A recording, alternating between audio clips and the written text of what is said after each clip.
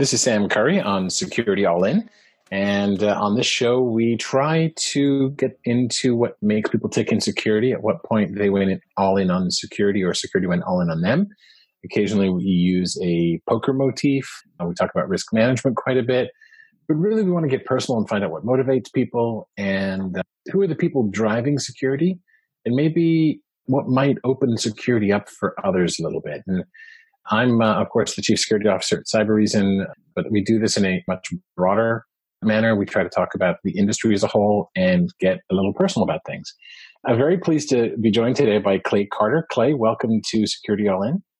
Thanks, Sam. Happy to be here. Yeah, it's good to have you. And you are, if I butcher this, correct me, you are the global security leader, product security leader for Xylem Inc. Is that right? That's right. So it's interesting, the title's not quite CISO. Is it a product or service-centric side of it, or are you a more classical Chief Information Security Officer or Chief Security Officer with a broader purview? Is it really into the products, or is it other things aside from that? It's really on the products. That's my world. So the way I think about my job is three pieces.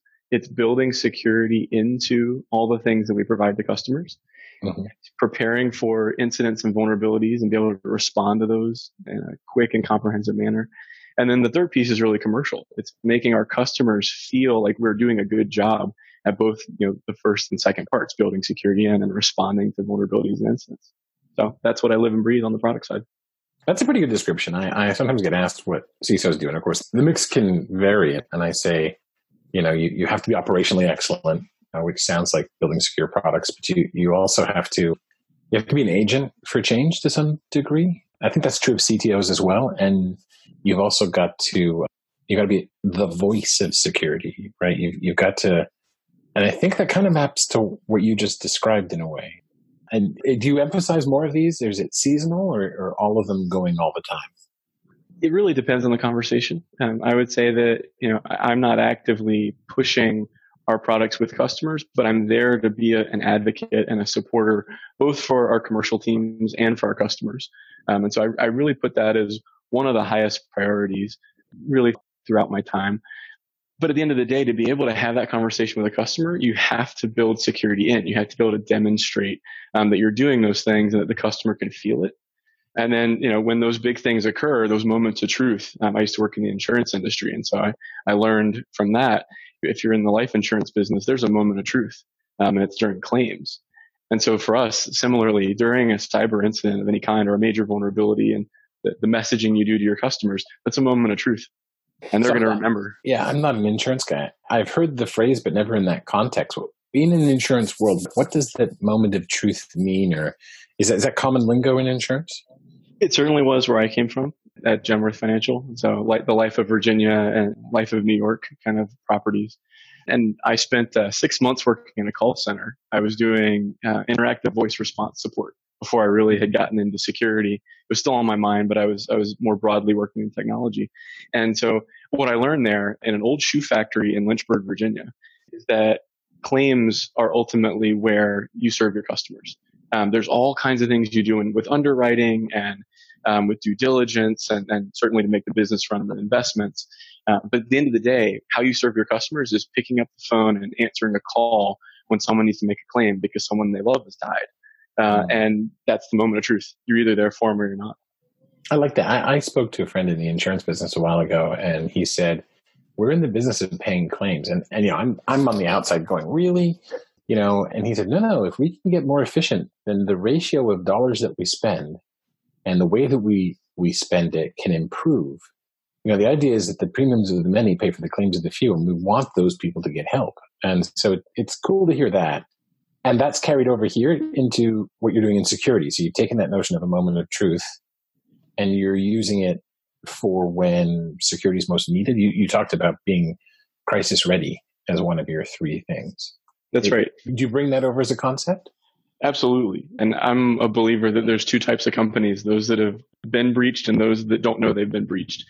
And so ultimately, you're going to encounter those moments, whether it's in your supply chain, whether it's on the enterprise side, whether it's involving an asset that you have produced or managed for a customer.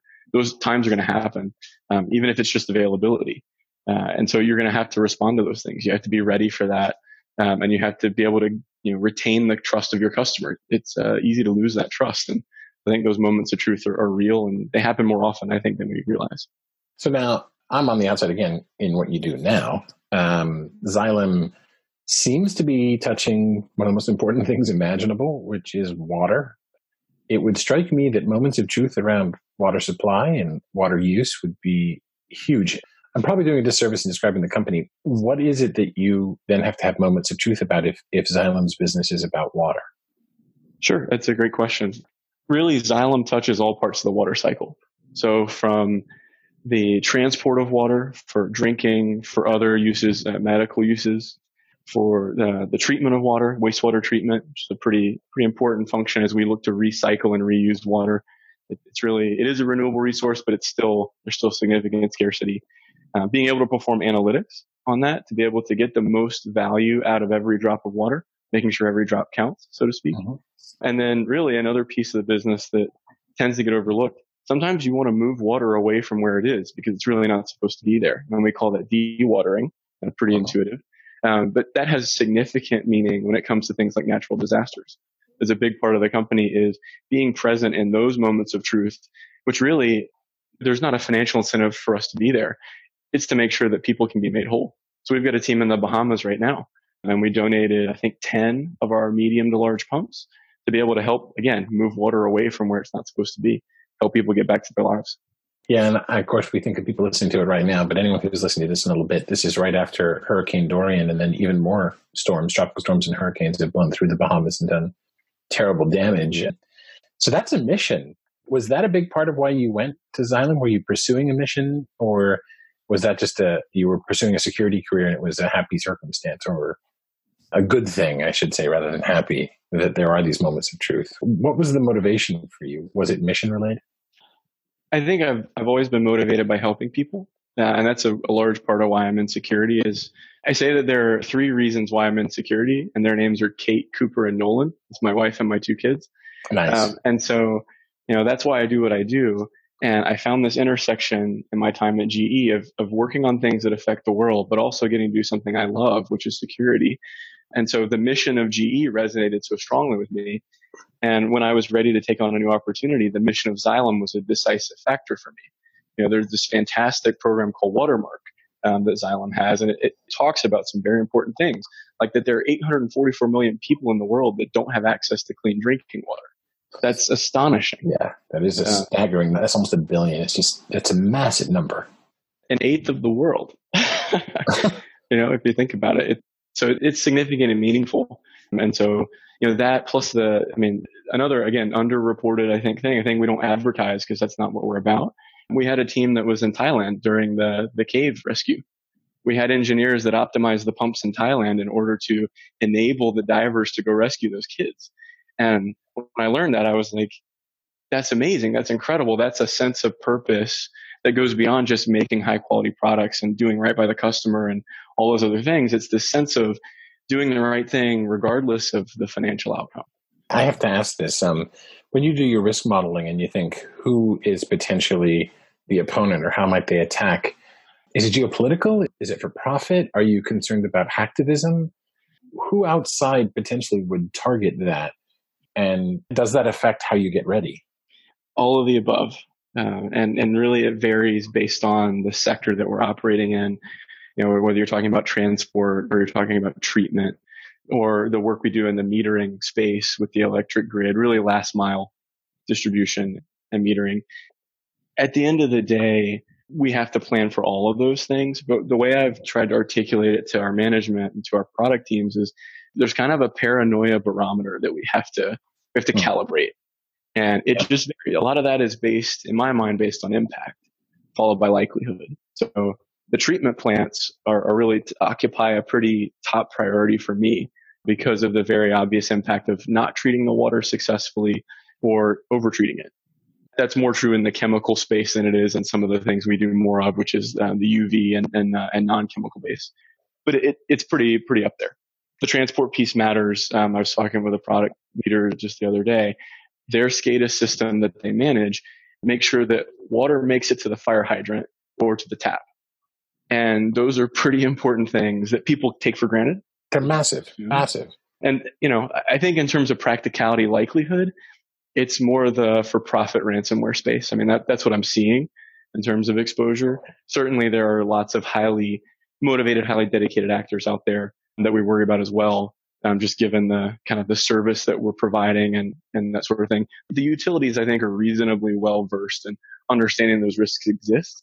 That's why you have DHS and the CISA and the EPA as kind of the governing agency to make sure that people are talking and thinking about those things. Water is among the most critical of resources, barring things like heat or coal or air conditioning under certain weather conditions. It's life or death. And for large groups of people, as well as just general health, what happens when the water goes away is a disaster. But that's availability. It sounds like the DNA of your company sort of has an intuitive understanding of security anyway.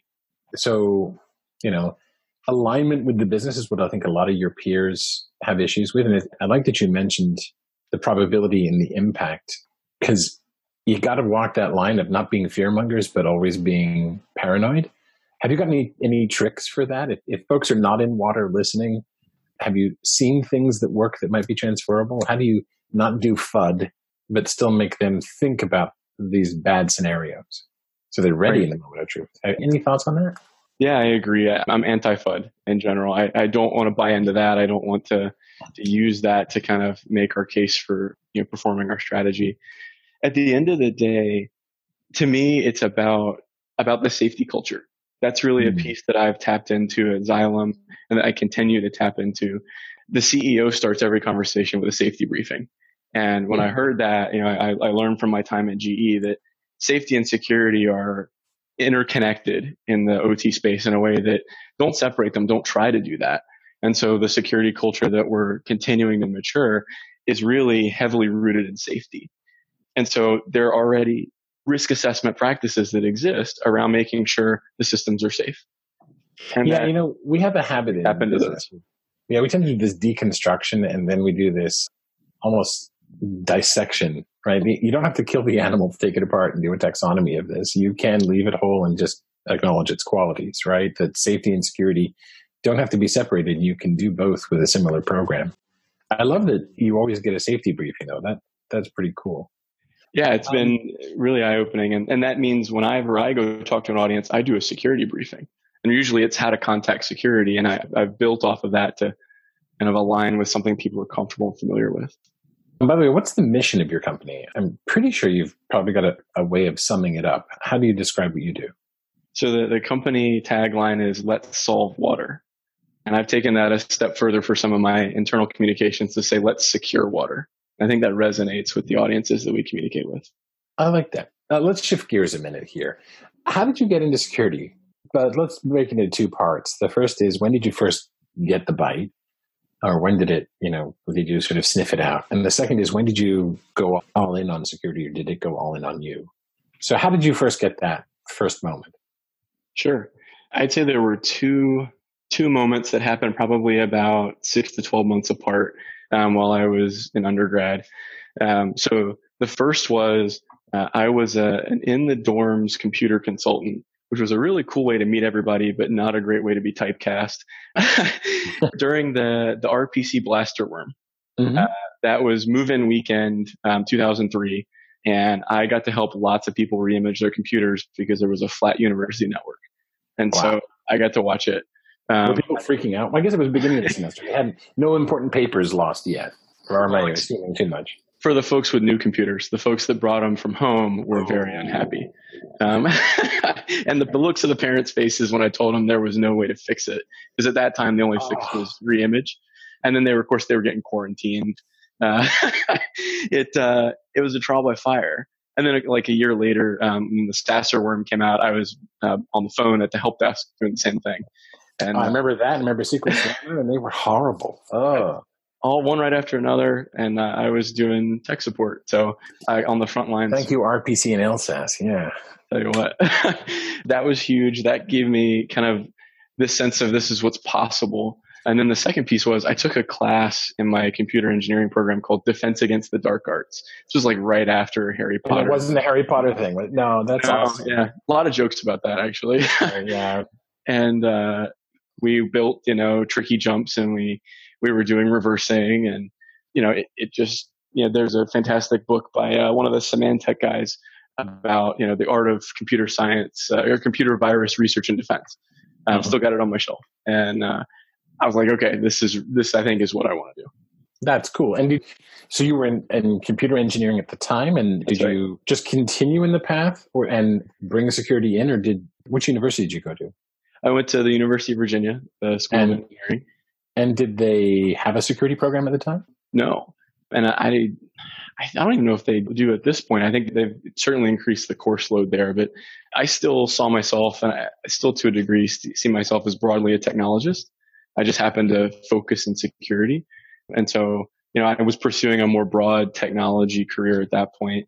And it took another couple of years before I had the opportunity to really go deep in security and commit. And I never looked back after that. Awesome. So was it Peter Zor's book, by the way? The Art of... It's sitting on my shelf right here. SZOR. That's right. You have it right. Is it Peter? Yeah. I used to, of course, I was back in the day, I was with McAfee and Avert, and I knew Peter. But yeah, so that's pretty cool. And when you got out of college, what did you do next? And were you all in it at that point in college, or did that happen after you left? It happened after, because I had a feeling that's what I wanted to do, but there wasn't an obvious path. I actually thought I was going to end up being a G-man. I thought I was going to go join the FBI, and it just so happened that I think I missed the cut for that internship program. There was a native Mandarin speaker and a forensic pathologist med student. And so I was like number 3 or 4 on the list. And so I went private. I went to the private sector, and, broadly technology and insurance and financial services. And, right about the time DLP became popular. And so after a couple of years of doing lots of broad technology, building a really strong practical foundation, I went to build a DLP program. And, from there, it was security architecture, it was product security, and then it was Xylem. It just kind of all flowed from building that program in DLP.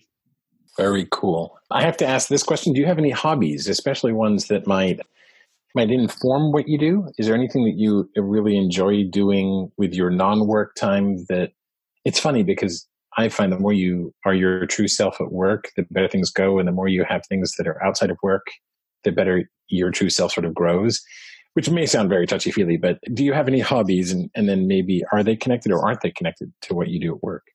I completely agree. I think that, people can work all the time. They're capable of that, but I don't know that necessarily that will get you where you want to be in the long term. Eventually you have to stop working, and then what are you left with? Right. So yeah, I definitely believe in interests outside of work. And so the biggest thing I do is I study martial arts. I've been studying it off and on since college. I have to thank my wife for buying me a Groupon that got me back into it a couple of years ago.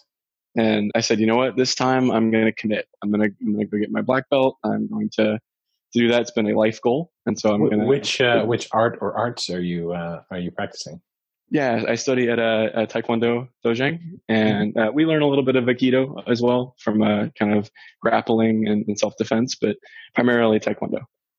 Very cool. Your wife sounds like she knows you, which is a really good thing. She knows me better than I know myself. You mentioned her twice. How old are your children, by the way? You mentioned you had 2 children. 3 and 6 months. Oh my goodness. I have a 3-year-old and a 6-year-old at the moment, but 3 and 6 months is fantastic. So are you getting much time to do the martial arts these days, or is it all diapers and security? It's been a very busy 6-month period between, buying a new house, having our second child, and then switching jobs. But I have carved out a pretty good amount of time to train. One of the bonuses of getting, moving into our new house is I have a gym in the garage. And so I've got some mats, I've got a heavy bag, and I've been in there every other day, I'd say, for the past 2 or 3 weeks. And right now in Virginia, it's 80 plus every day. So I get kind of the sauna effect, and it's very cleansing. Nice. Cathartic. Hitting something as hard as you can really feel good sometimes. Yeah, I can appreciate that. There are some days when I think I could really use that myself. I'm doing much more sort of just calisthenic and weight training rather than martial arts, but I did that for a while back. What qualities do you think you've seen among your peers? So not necessarily you or Xylem, but among your peers in the security industry. What do you think that folks need to have or do or be to succeed at this game if you abstract it? You have to hire a CISO, imagine. Sure. Or maybe somebody in your own role, taking off your hat and your company hat. What do you think are important qualities for that? There are three that come to mind for me. And the first, I have to start with technology. That's kind of my bread and butter. Is you have to be able to talk the talk and have technical depth. I think that technical depth often differentiates people. So I think that's the first. I think the second, which is diametrically opposed, is you have to be able to build relationships. I think without relationships, you're shouting into the wind or maybe into an echo chamber.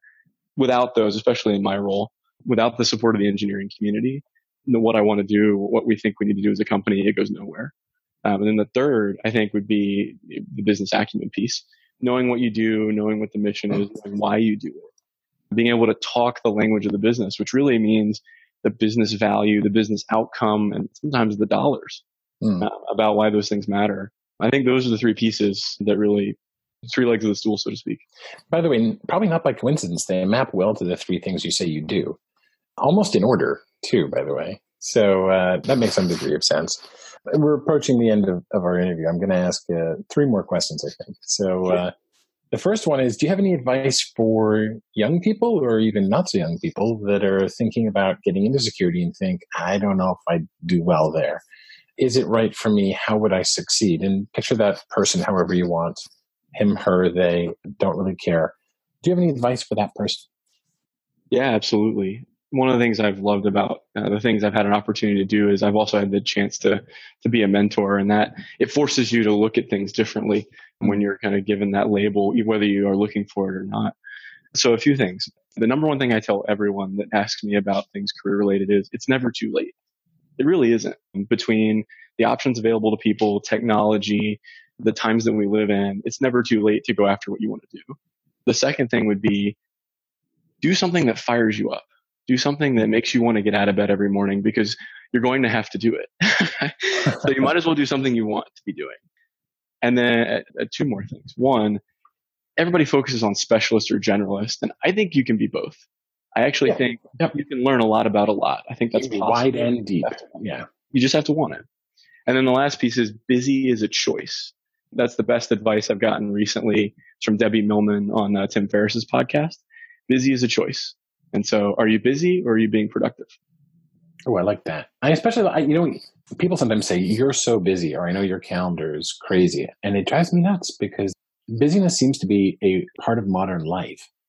And it's often an excuse for not doing more. I like that way of doing it. I'm going to have to listen to that podcast. If you have the podcast up, you'll have to send it to me. Yeah, we'll do. That sounds fascinating. Okay, so second question is, any book you'd recommend to somebody in security or new or anything that you think really captures where things are at right now? It can be a security book or anything else, or film, anything in popular media even. So anything that you would say, hey, you want to understand the struggle of what I go through or what it takes to be good at this, check out blank. What would blank be? I'll give you two. The two that have been most influential to me in just the past 12 months. The first was Extreme Ownership by Jocko Willink. And that, it helped me recognize how often I make excuses. And once you do that, and once you commit to stop making excuses and to take ownership of outcomes, you recognize when other people are making excuses as well. Totally changes your worldview. That's the first one. Highly recommended. Easy read too. I mean, I destroyed that book in like a weekend. And the second was The Hard Thing About Hard Things by Ben Horowitz for two reasons. One, very, very practical advice about what it takes to be a big part of a company and to build companies. And then two, it's written the way that he talks, including rap lyrics and profanity, etc. And so highly entertaining, but so relatable. The moments that he describes, it's like I've been there, and man, this book gives me a perspective on someone who's been through it and how they handle it. Excellent. And my final question is, if we did a poker game at some point among security executives and friends and family, would you be interested in taking part? Absolutely. I'll say that my poker game suffered because I started playing online, and so my wagering got a little bit out of kilter with reality, but absolutely, I'd love to play, and I think it'd be fun. Excellent. We'll try and find a chance to do that at one of our sort of security summer camps or meetups or this conference or that conference or what have you in the future. Clay, thank you so much for joining me. It's been great to talk to you, and thanks for being on the show. Absolutely, Sam. Thanks for having me.